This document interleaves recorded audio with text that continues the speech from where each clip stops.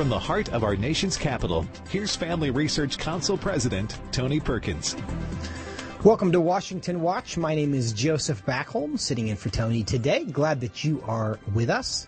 You can find this program and every program at TonyPerkins.com. Encourage you to do so. Also, you can find Tony at Gab at Tony_Perkins. Encourage you to do that as well. Also, download the Stand Firm app on the Apple Store and Google Play, and you can find all the resources from FRC directly to your phone, including every episode of Washington Watch. Today on the program, we are going to discuss whether the federal government can force a Christian school to open up their facilities, their locker rooms, their bathrooms, their showers to members of the opposite sex. At least one federal judge has said so about a school in Missouri, College of the Ozarks. We're going to discuss that with their lawyer from the Alliance Defending Freedom a little bit later. Then we are also going to discuss 1 year after the George Floyd case. What have we learned? Has anything improved? We'll talk about that a little later in the program. We're going to end today's show with Carl Trueman, who has written a really important book that probes the question, why is it that we now believe that people think it's possible to be born into the wrong body? He explores that in his book, and we're going to discuss that with him. But to start the program, U.S. Secretary of State Antony Blinken announced today a $112 million package of assistance for Palestinians and other humanitarian projects in Gaza in the aftermath of the 11-day conflict between Israel and Hamas. Earlier in the day, met with Mahmoud Abbas, who President Biden last said should be recognized as the leader of the Palestinian people. Secretary Blinken also met the day before with Israeli Prime Minister Benjamin Netanyahu, who had said this during their joint press conference. We discussed many regional issues, but none is greater than Iran. And I can tell you that I hope that the United States will not go back to the old JCPOA, because we believe that deal paves the way for Iran to have an arsenal of nuclear weapons with international legitimacy. With me now to talk about all of it is Lieutenant General Jerry Boykin, former commander of the U.S. Army's Delta Force and now FRC's Executive Vice President. General, welcome to the program. Thank you, Joseph. It's good to be on with you. Well, we're glad to have you. Important week in Israel right now. Secretary Blinken is there. He had a press conference. Prime Minister Netanyahu also spoke. What are your thoughts on what's happening there, on what Secretary Blinken had to say today? I think Secretary Blinken talked out of both sides of his mouth. On the one hand, he talked about how they had negotiated this ceasefire and that they were all in. They were totally supportive of Israel. And then he turned right around and talked about rejoining the JCPOA, which, the greatest enemy that Israel has is Iran. Iran was behind all of this unrest in there. Iran was the ones that were stoking the fire. And then he talks about they're going to rejoin the JCPOA. I mean, that's duplicitous at best. And then he talked about reconstruction. He used that word, reconstruction, several times, talking about the Gaza Strip. But he said, but we're not going to deal with Hamas. Well, what? I mean, think about it. Hamas controls the Gaza Strip. Do you really think that you can put over $100 million in there, and the significant portion of it is not going to wind up in the hands of Hamas? They're in charge. They are the people that run the place. And so there were several things that he said that I thought were just very duplicitous. Well, we just heard comments from Benjamin Netanyahu where he expressed his desire that the United States not re-enter the JCPOA. Do you think that issue is going to strain relationships between the U.S. and Israel? There is no question about it. It strained relationships when it was first signed in the Obama administration. And look, when Donald Trump came in and pulled out of the JCPOA, I've got to tell you, there was rejoicing in the streets of Jerusalem and Tel Aviv because that was such a bad thing to strengthen the enemies of our closest allies in that part of the world. Now, Secretary Blinken is going to be in Israel for 3 days. What do you think he's hoping to accomplish during his time there?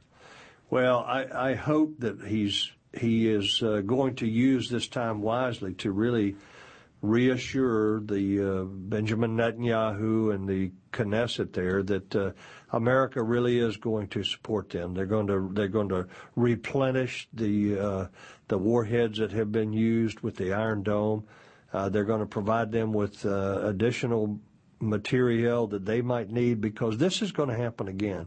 There's going to be another attack there.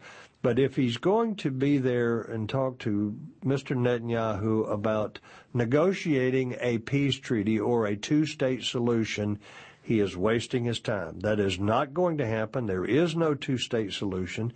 And even though there's no way that that could be successful, he said in his news conference that we're committed to a two-state solution. So I hope he doesn't waste his time doing that, but that indeed he really does assure Benjamin Netanyahu and the Knesset that we really are their allies and we're going to stand with them.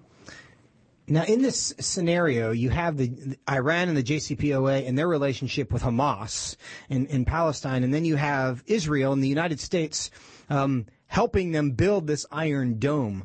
Do you think it's accurate to say that the U.S. is essentially on both sides of this conflict, basically funding Hamas through Iran, through the JCPOA, as well as funding Israel and the Iron Dome, which is shooting down all those rockets from Hamas? I think you're spot on. I think that's exactly the case. And keep in mind, too, it is not just Hamas. Hamas is bad, but you've also got Fatah. While it hasn't been declared by the U.S. State Department as a terrorist organization, it is, and that's Mahmoud Abbas. And Mahmoud Abbas, if you take a close look at him, he followed in the footsteps of Yasser Arafat. Yasser Arafat was one of the most corrupt men in the history of the Middle East, and he died with something like a couple of $1 billion in his accounts. And Mahmoud Abbas is almost a clone of him. He's a corrupt man, and it is not in his best interest for there to be a peace negotiation or a peace treaty of any kind or a two-state solution, because he will lose his relevance if that happens. Well, and President Biden had some things to say about President Abbas this week, and I want to listen to that clip and then give you a chance to respond to that. What I've made clear is that it's essential. It's essential that the Palestinians on the West Bank be secured, that Abbas be recognized as a leader of the Palestinian people, which he is. Well, I know you're having some sound issues, but essentially what President Biden said is that it's important that President Abbas be recognized as the leader of the Palestinian people. Now, we know Hamas is also there. Is that the right position to take for the U.S.? Should they try to go through Abbas, or should they be negotiating with Hamas, who, based on the recent conflict, seems to have a lot of influence and maybe arguably more public support than President Abbas does? I think that what he needs to do is accept reality. There are two different Palestinian elements there. One is in Judea and Samaria, and the other one is in the Gaza Strip. And they are not necessarily friends, but they're not unified in any way. And they have actually had little skirmishes between them. But we need to recognize that when you start talking about negotiating any kind of peace or settlement, you're negotiating only with Fatah, which is in Judea and Samaria, otherwise known as the West Bank. You're not negotiating with Hamas down in the Gaza Strip. And what does Hamas do? Whenever there's negotiations like that with Mahmoud Abbas, they fire rockets over into Israel to disrupt whatever peace negotiations or settlements are taking place there. So there's no unity there's not a unified Palestinian people. They have different interests, and it's not in their best interest to come together because of the corruption on both sides there. Given that you think there's no interest on the Palestinian side for peace, that it's not in their best interest, do you have any hope for this ceasefire? Is this going to endure? this is the fourth time that they've had a war in Gaza. It will happen again. Yeah. This is not going to be a lasting peace. It could be a year, could be 2 years. But it's going to happen again. And that's what they do. But the one thing that came out of this, they destroyed all those tunnels. They destroyed about 60 miles of tunnels out of Gaza that went into Israel that were there just to support their attacks on the Israeli people. And that is one of the good things that has come out of this. I hope we don't contribute to rebuilding those tunnels. One of the unique things about this particular ceasefire is it was negotiated, brokered by Egypt. Yes, that's right. Is that significant? Do you think that matters? It is significant, and you go back and stop and think of when the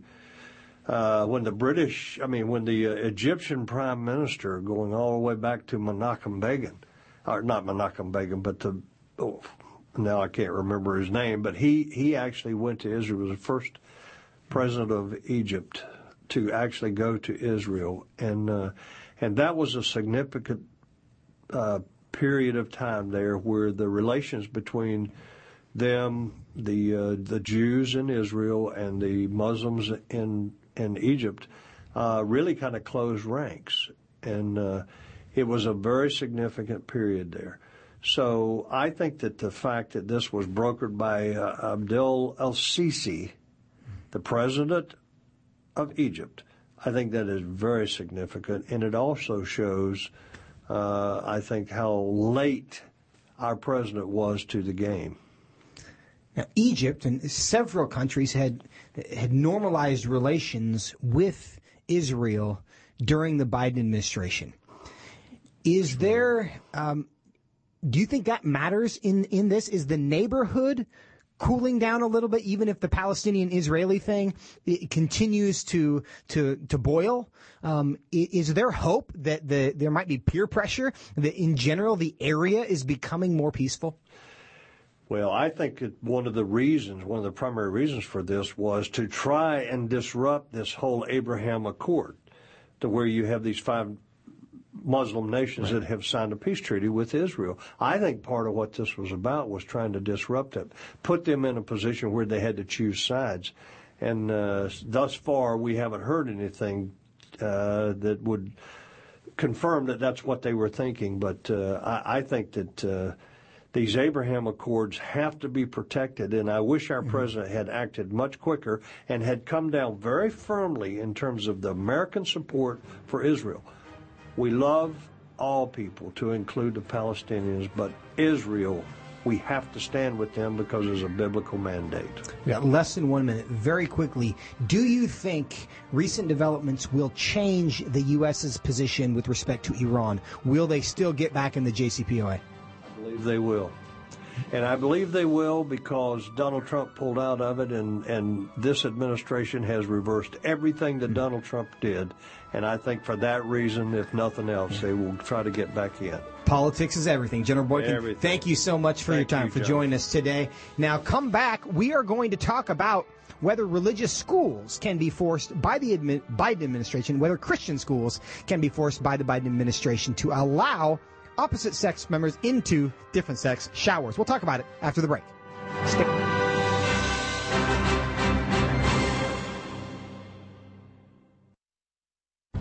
What is Roe v. Wade and what did it do? The Supreme Court's 1973 decision ruled that abortion is protected under the U.S. Constitution, striking down many state abortion restrictions and severely limiting the extent to which states could write their own abortion laws. The Supreme Court's limitations on states to legislate abortion restrictions depends on the trimester of a pregnancy.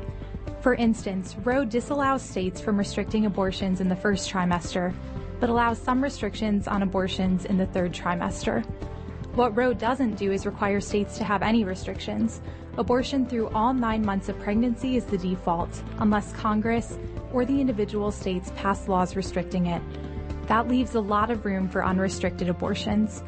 For a full explanation of how Roe v. Wade liberalized abortion laws, go to frc.org/explainer. That's frc.org/explainer. After the recent wave of media censorship, are you struggling to find a conservative, relevant, and Christian platform where you can find out what's really going on? Here at Family Research Council, we believe that Americans have a right to exercise their freedom of speech and share their stories with the world. If you're ready to hear the facts that the left doesn't want you to know about, then head over to frcblog.com to check out our latest blog posts. We cover a wide range of issues you and your family care about, all written by our policy, government affairs, and biblical worldview experts. We discuss topics that other media platforms won't, like changes in pro-life policy, current events that affect Christians internationally, sexuality from a biblical perspective, and insights into the bigger picture of the shift in American culture. To stay up to date on current news related to faith, family, and freedom, visit frcblog.com. That's frcblog.com. Would you like to spend more time in God's Word? Then join Family Research Council on an exciting journey through the Bible with their Stand on the Word Bible Reading Plan. FRC's 2-year Bible reading plan helps you to approach daily Bible reading with an intentional focus of diving deeper into the nature of God and how His Word speaks into cultural issues. By studying the Bible, we can see the grandeur of God unfold throughout the past. This reading plan takes you through the Bible as events happen in history. Laying out the scripture every day in an engaging manner, it is key to helping us stay grounded in God's truth. All wisdom comes from God, and He has given us the Bible as a way to understand the world. Start reading today with Family Research Council. When you sign up, we text you every Sunday with daily passages and questions that help prepare you for conversations with your friends and family. To begin this journey, visit frc.org/Bible.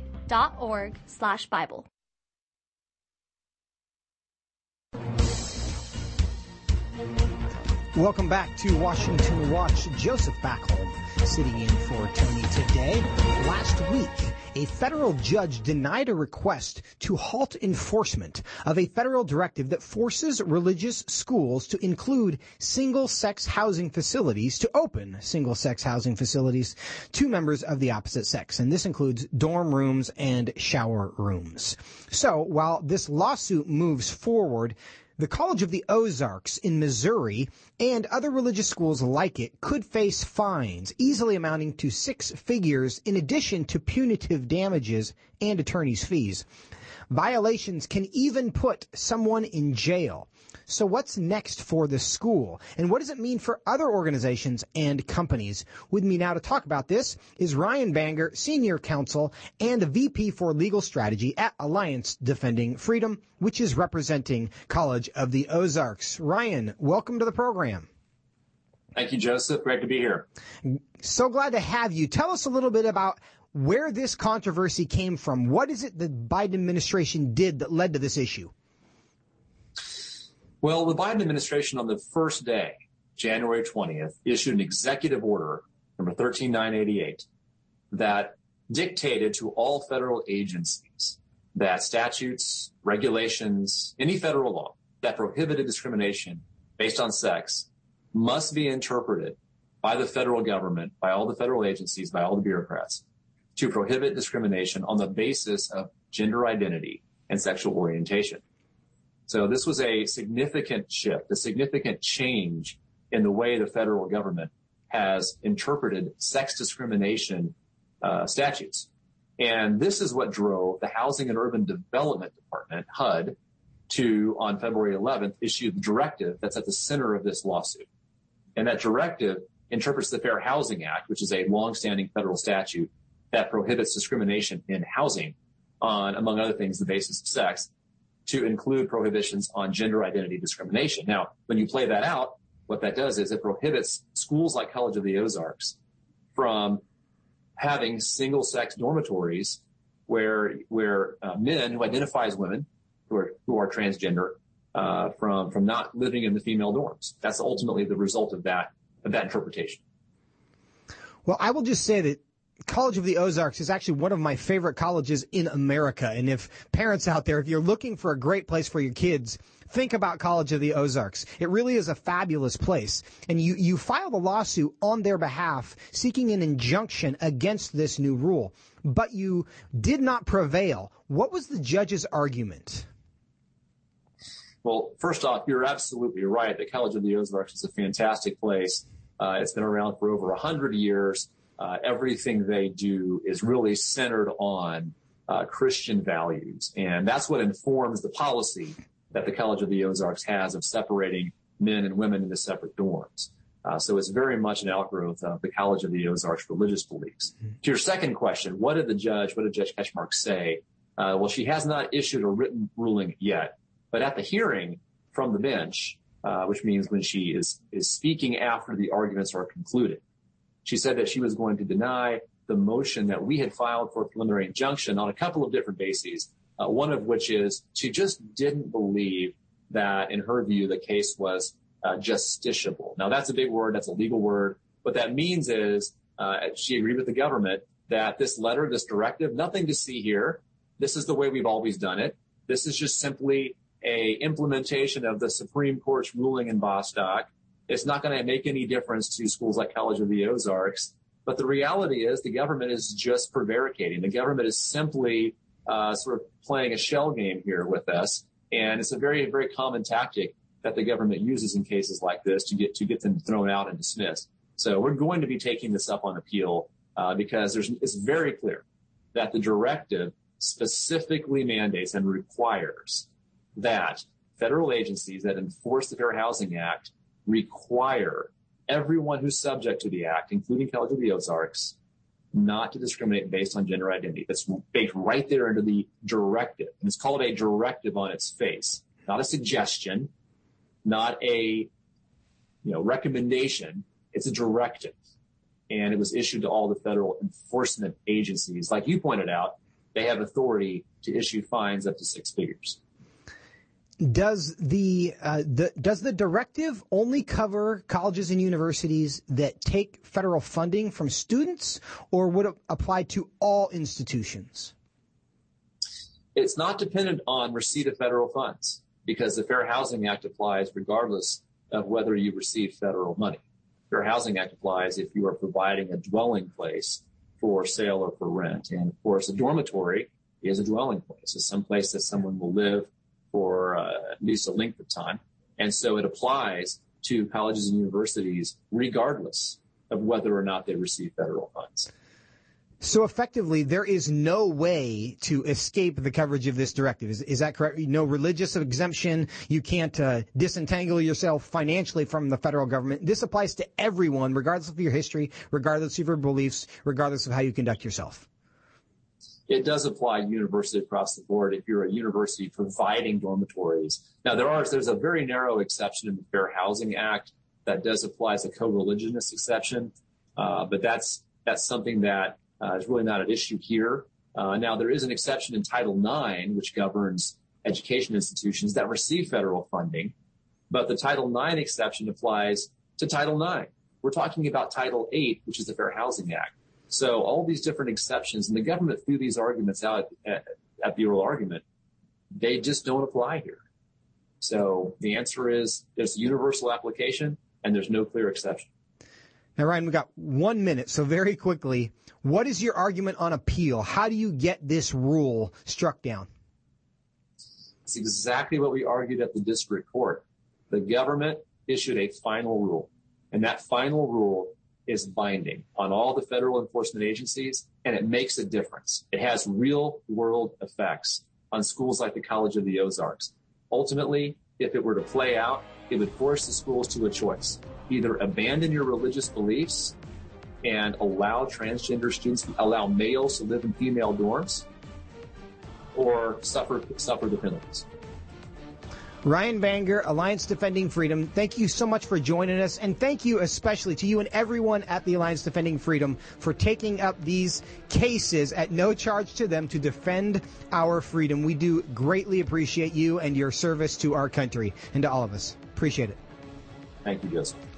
And we will continue to track this case because this is critical to all of us. It's colleges and universities now, but it's coming for a church near you. It's coming for a Christian high school, a Christian lower school near you, which is why it's really, really, really important that the federal government not be able to do this. Now, coming up, today is the 1-year anniversary of the death of George Floyd. Have we made Where do you get your news? Do you have confidence you're getting the full truth? If you want to stay up to date on conservative news and are looking for Christian resources to help you stay politically engaged, then download Family Research Council's Stand Firm app. With all of our content available at your fingertips, you will conveniently be able to stay up to date throughout your busy day. The Stand Firm app will give you access to a variety of resources, such as our most recent radio programs, social media posts, and publications. Additionally, you will have the opportunity to take action and make your voice heard by contacting your elected officials on the issues that most concern you. Visit the App Store on your smartphone or mobile device and search Stand Firm to download Family Research Council's official Stand Firm app. Stay informed with a trusted source. Again, search Stand Firm to download the Stand Firm app. As the political and cultural landscape of our nation has shifted in a concerning direction, it is so important for Christians to be equipped with biblical answers for the difficult questions of our time. That is why Family Research Council created our Biblical Worldview series. With the political left changing definitions to favor their narrative and to push their agenda, at times it can be hard to decipher what is true.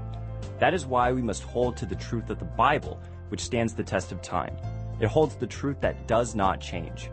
Become equipped to stand firm in the face of cultural and political storms with FRC's Biblical Worldview series. This series dives deep into what the Bible says about some of the most crucial issues of our day. You'll learn what the Bible teaches on abortion, same-sex marriage, the separation of church and state, religious freedom, and the age-old question, should Christians be involved in politics? To access this series, visit frc.org/worldview. That's frc.org/worldview.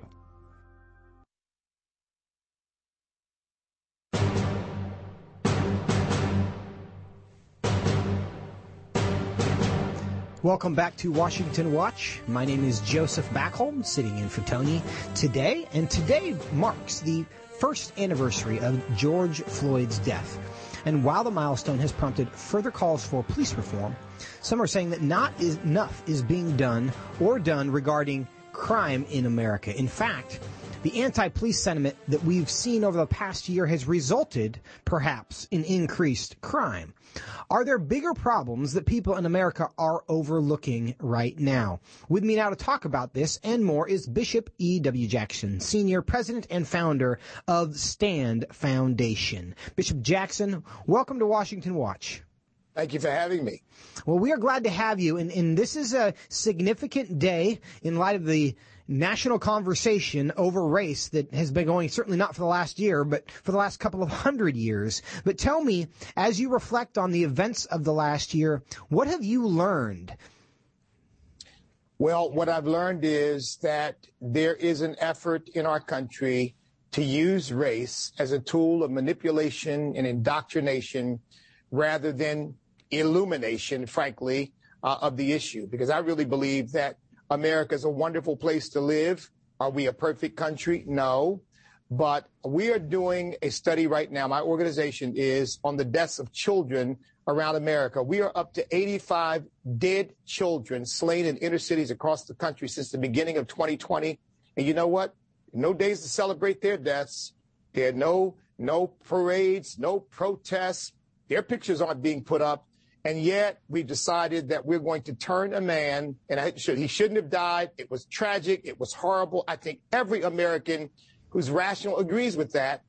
But the man was a fentanyl addict. He was a meth addict. He was passing counterfeit bills. And while we certainly mourn his death and we believe that Chauvin got justice, he is not a civil rights icon. And it's just sad that that's the way this is now being used. And if you don't go along with that somehow, you're not woke. You don't quite understand the struggle. I understand innocent people are dying across this country who have done nothing except be in the wrong place at the wrong time when gunfire erupts among these gangs. And we don't pay any attention to their deaths whatsoever. And I think that's because this is not about saving black lives. It is about advancing a Marxist agenda. Now, specifically with respect to George Floyd, we all watched the conviction that Derek Chauvin got. Do you think that has helped to create a sense of closure, justice in this case that will help this issue broadly moving forward? No, because if the point really were justice for George Floyd and his family, I think they got $27 million. Derek Chauvin was convicted. If the point was really justice for them, you could say, well, we did the best we could to satisfy the demands of justice. But that's not really what the issue is. Now, maybe for his family it is. But I think for Black Lives Matter and other radicals who are pushing this, the issue is really, and they immediately said it as soon as Chauvin was convicted, well, this doesn't bring closure because it won't be closure until we get rid of systemic racism and blah, blah, blah, blah, blah. So what they were saying is, no, that this doesn't satisfy anything. Just like electing the first black president didn't change anything, because here again, the issue is to fundamentally change America, not to simply improve, or as the preamble says, not to simply make us a more perfect union, but frankly to create disunion so that you can remake it with some sort of socialist totalitarian state of some kind that I think they really love to have, where your First Amendment rights are curtailed, your Second Amendment rights are curtailed, and basically the government controls everything and everybody. And therein lies the real issue, not the death of George Floyd, which every American, I think, pretty much agrees should not have happened.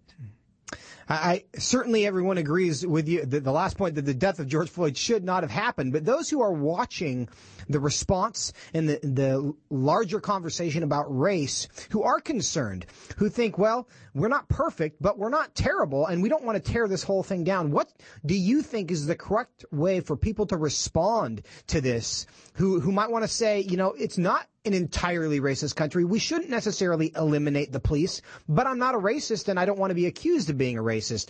How should people respond to this conversation and these news stories? I think you got to get to the underlying issue. Look, I'm an American of African ancestry. My ancestors were slaves and sharecroppers in Orange County, Virginia. I love this country. I'm proud of my country. I know it's not a perfect place, but I also know the world is not a perfect place. And America was born into a sinful and fallen world. But I think we've done more than any other nation that's ever existed to advance the cause of liberty and liberty and opportunity, and to raise the standard of living for anybody who is willing to take advantage of the opportunities this country offers. I think we've got to call this out for what it is. I think underlying it is a Marxist worldview that has substituted racial conflict for class warfare. And no matter what you do, see, that's the problem. No matter what we do as a country, those who are interested in fundamentally transforming the nation will never be satisfied. So I think we've got to call that out and say, yes, we want to be a fair country for every single American, but we're not going to become a socialist country. That's not the answer, and that's what this stuff is pushing, and that's what I agree with. Not the call for justice. I don't disagree with the call for justice. I disagree with the call to make us a collectivist socialist nation of some kind. Bishop Jackson, appreciate you very much taking the time to join us. You are a fair man in a fair country. Appreciate your time very much. Thank you, sir. And we will continue to track this story. Just like he said, the solution, are you changing the problem or are you fixing the problem? We do want to solve the problem of racism, but we don't want to have the solution be worse than the problem, which in many ways is what's being proposed. Coming up, how did America get to the point where homosexuality and transgenderism have become so normal? We're going to talk about it with a historian right after the break. Don't go away. Get a trusted perspective on the news of the day every day. Listen to Washington Watch with Tony Perkins to get honest and in-depth commentary on what's going on in our nation's capital and around the world. Join Family Research Council President Tony Perkins live every weekday by tuning into Washington Watch on the American Family Radio Network, Bott Radio, the KTLW Radio Network, and independent Christian radio stations across the country. Or listen to the show when it works for you by visiting TonyPerkins.com. Since the Supreme Court decided Roe v. Wade in 1973, over 60 million people are now missing from our country due to legalized abortion. Public opinion, our knowledge of law, and scientific advancements demonstrate that Roe should by no means be considered settled law. Roe is an abomination in our country's history, and it's time for the horrendous practice of legalized abortion to end. To learn more about the legal, historical, and cultural reasons to overturn Roe v. Wade, go to frc.org/Roe. The Equality Act sounds like good legislation and something that ought to have bipartisan support, but it doesn't. Why? Because the Equality Act, paradoxically, would spur inequality. It is Trojan horse legislation that would hinder equality and would massively overhaul our federal civil rights framework. The stated purpose of the bill is to prohibit discrimination on the basis of sex, gender identity, and sexual orientation.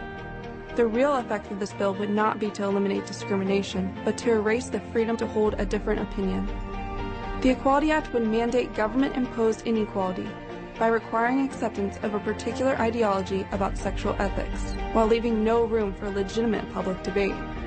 Simply put, the Equality Act mandates an anti-life, anti-family, and anti-faith agenda throughout federal law and would be a disaster for all Americans. To learn more about the inequality of the Equality Act, visit frc.org/Equality Act. Since June of 2015, over 12,000 Christians have been killed in Nigeria. This violence has reached a point at which experts are warning of a progressive genocide specifically targeting Christians across Africa's largest and most economically powerful nation. Yet this violence often goes unreported in the media, and if reported, is seriously downplayed. To learn more about what is actually taking place in Nigeria, along with other countries where Christians face persecution, visit frc.org/Nigeria. Did you know that Planned Parenthood is the biggest abortion supplier in the U.S.? According to Planned Parenthood's most recent annual report, it committed 354,871 abortions in fiscal year 2019, up by over 9,000 abortions since 2018. According to these numbers, Planned Parenthood aborted 972 babies every single day. To learn more about what Planned Parenthood is really doing, visit frc.org/Planned Parenthood Facts.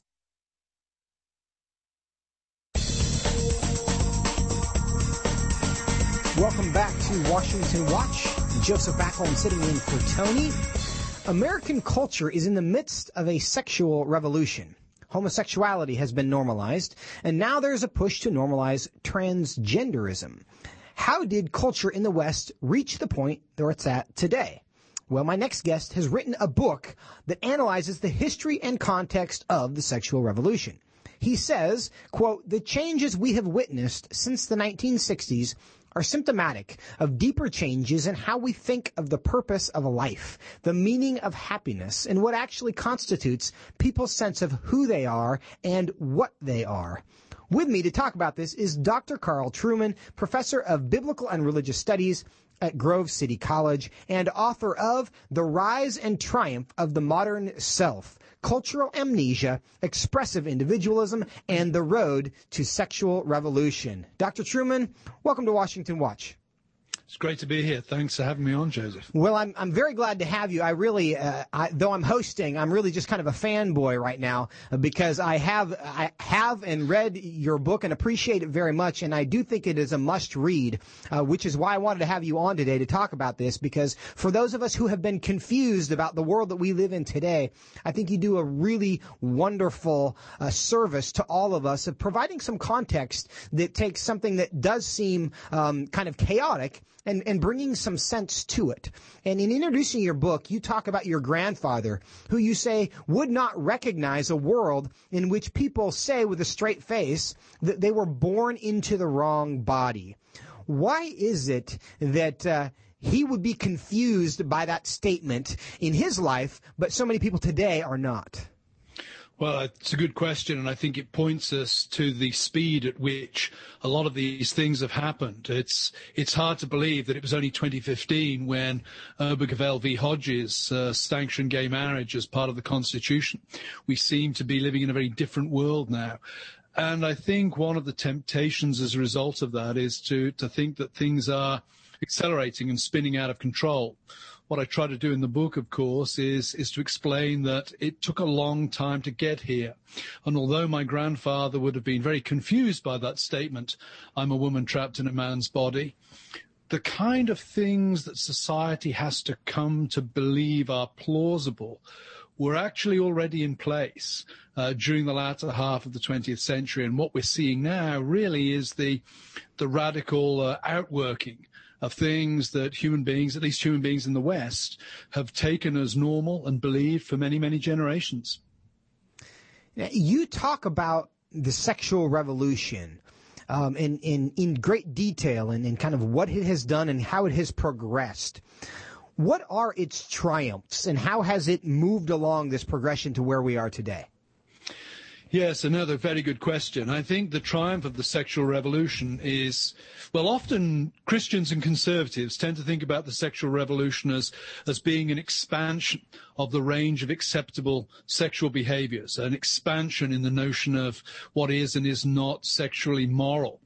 In fact, I think the sexual revolution, the real triumph of the sexual revolution is that it has completely overthrown the notion of sexual morality in its entirety. You may have noticed in the last couple of days, a school, I think in Florida, has got into trouble for doctoring pictures that it regarded as immodest of certain women at the school in the yearbook, certain students in the yearbook.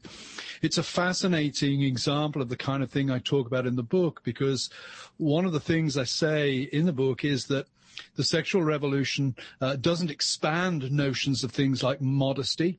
It entirely abolishes them.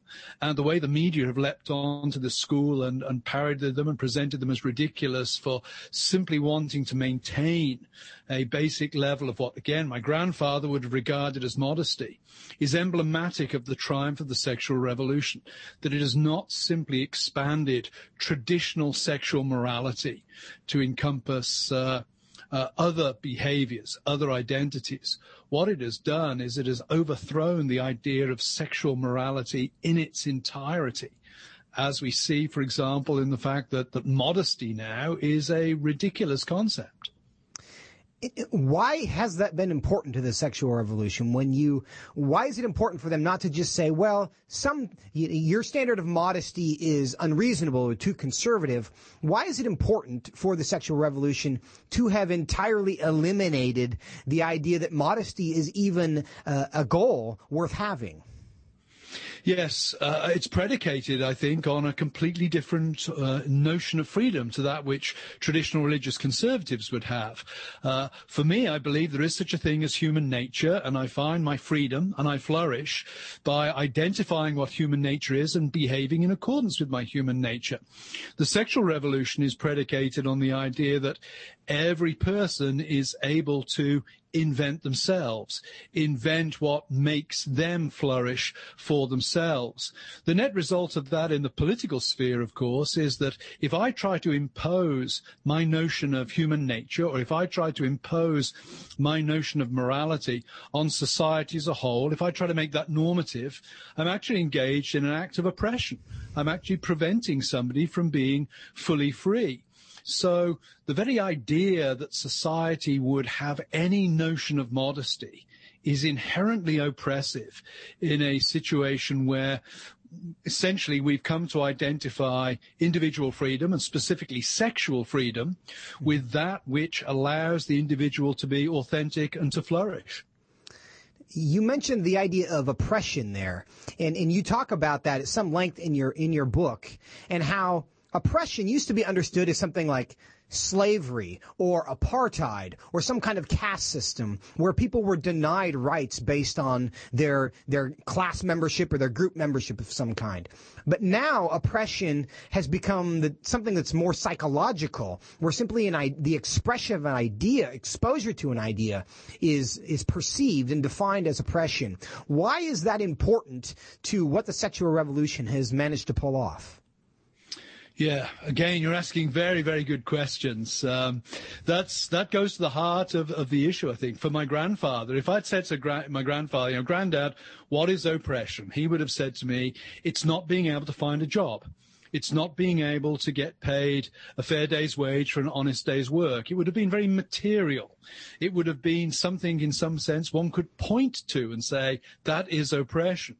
But of course, my grandfather's notion of selfhood, my grandfather's notion of what it meant to be him, was really related to others. My grandfather's notion of selfhood required him to be able to provide for other people. It was outwardly directed. It was all about him being able to put bread on the table for his family and shoes on their feet. We live in a world where that's not the notion of selfhood we operate with anymore. The notion of selfhood we have now is a highly psychologized one. For me to flourish is for me to have an inner sense of psychological contentment and happiness. It's for me to, if you like, feel good. And therefore, the existence of anything that prevents me from feeling good becomes oppressive. And that's why we have, battles over, for example, baking cakes for gay weddings. A Christian conservative might look at that and say, well, the baker has the right to work and operate in accordance with his religious principles. And it's a trivial thing not to bake a cake for a gay wedding. Gay couple, of course, see that as an oppressive act, because what the baker is doing is he's refusing to legitimize the path of life they have chosen. He's refusing to affirm them in their lifestyle choices. And in a psychological world, that's oppressive. The idea that there's somebody out there who disapproves of me, that becomes very, very important in a world where my own inner sense, my own inner feelings are the be-all and end-all. You also make the point that harm to the psychological self by simply refusing to affirm someone's chosen identity has actually been used at the Supreme Court as side of harm or a denial of dignity. And the Supreme Court has claimed for itself the role of we have to provide dignity to members of our society, and therefore we will make rulings based on our job as providing dignity, which means, as they are now interpreting it, specifically in Obergefell and in other cases as well, which means we have to prevent people and we have to make from doing things that would harm somebody else's psychological self or feel this sense of or a lack of acceptance. How does the psychological self, which is really at the root of the sexual revolution, differ from the Judeo-Christian understanding of the self? Well, it differs in very significant ways. I think fundamentally it differs in the idea that human nature has a moral structure. We could put it rather simplistically and say, the world is divided between those who think that human beings are nothing more than the chemicals they are made up of, and therefore their wills are free to make themselves into anything they wish. Anything that works for you, anything that makes you feel happy is by definition moral. And then there are those, and I would put the Judeo-Christian worldview into this camp, there are those who think that human beings are more than the chemicals they are made up from, that human nature, if you like, is not just a genome. It's not just a chemical compound. It's something that has a moral structure. And human beings find their flourishing, they find their being, they find their authenticity in conforming to that given structure. And that's, I think, where we see the sexual revolution crashing against the Judeo-Christian worldview, because the sexual revolution essentially says there is no moral structure to human nature. Whatever works, whatever gives you pleasure, whatever makes you feel good is by definition legitimate. The Judeo-Christian view wants to say no. And of all things, sex that speaks to the nature of what a human being is. Of all things, sex has to be set within a moral structure in order for it to fulfill its proper purpose. So the sexual revolution really is the latest iteration of a strongly anti-Christian approach to human nature. In your book, you do a really thorough and helpful job of kind of tracking the origin of these ideas. Rousseau, Marx, Darwin even, and then Freud, who you just mentioned. Why do you think it's important for Christians who care about this issue and this movement and a Christian response in the culture to understand the origin of the movement that we're dealing with? Yeah, well, First of all, most of the people who are committed to the sexual revolution have never read these people. My narrative that I tell is what you might call a fairly elite narrative, looking at texts that a lot of people have not read. The advantage we get from reading these texts, the advantage we get from addressing these various thinkers and from reflecting on them, is we come to understand the philosophical background and implications of the many things that many of us now find to be intuitive in the culture around us. And understanding that background, understanding that framework, I think allows us to engage it at a more sophisticated level. It's one thing to intuitively feel that something's true. When you self-consciously reflect upon the idea, you begin to see its implications. You begin to see, in many ways, its incoherences. For example, Rousseau says that man is born free and everywhere is in chains, and that is the assumption ultimately of the revolution, culminating in the sexual revolution that Rousseau initiates. When you push it back to that principle, it's self-evidently untrue. Man is born utterly dependent upon his parents. Human beings are not born free. They are born as dependent, rational animals.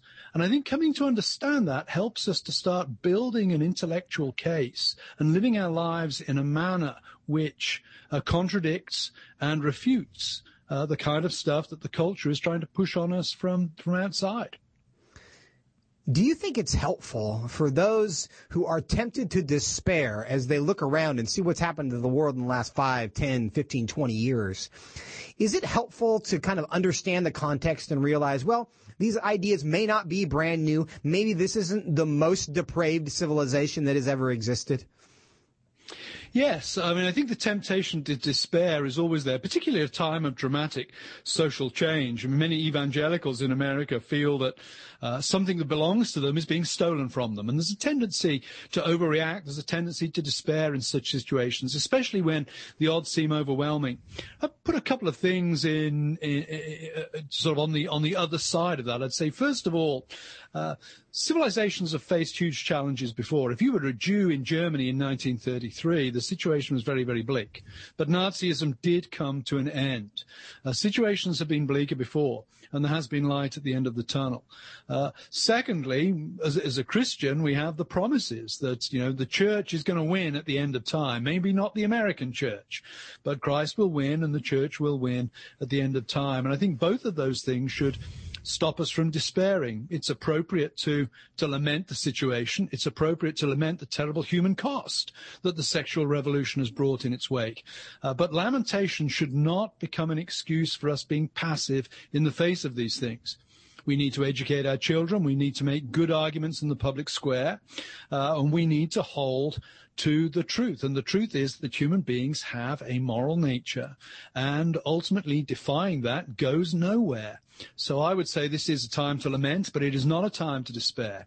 It's a time actually to regroup and think about a strategy as we move into the future.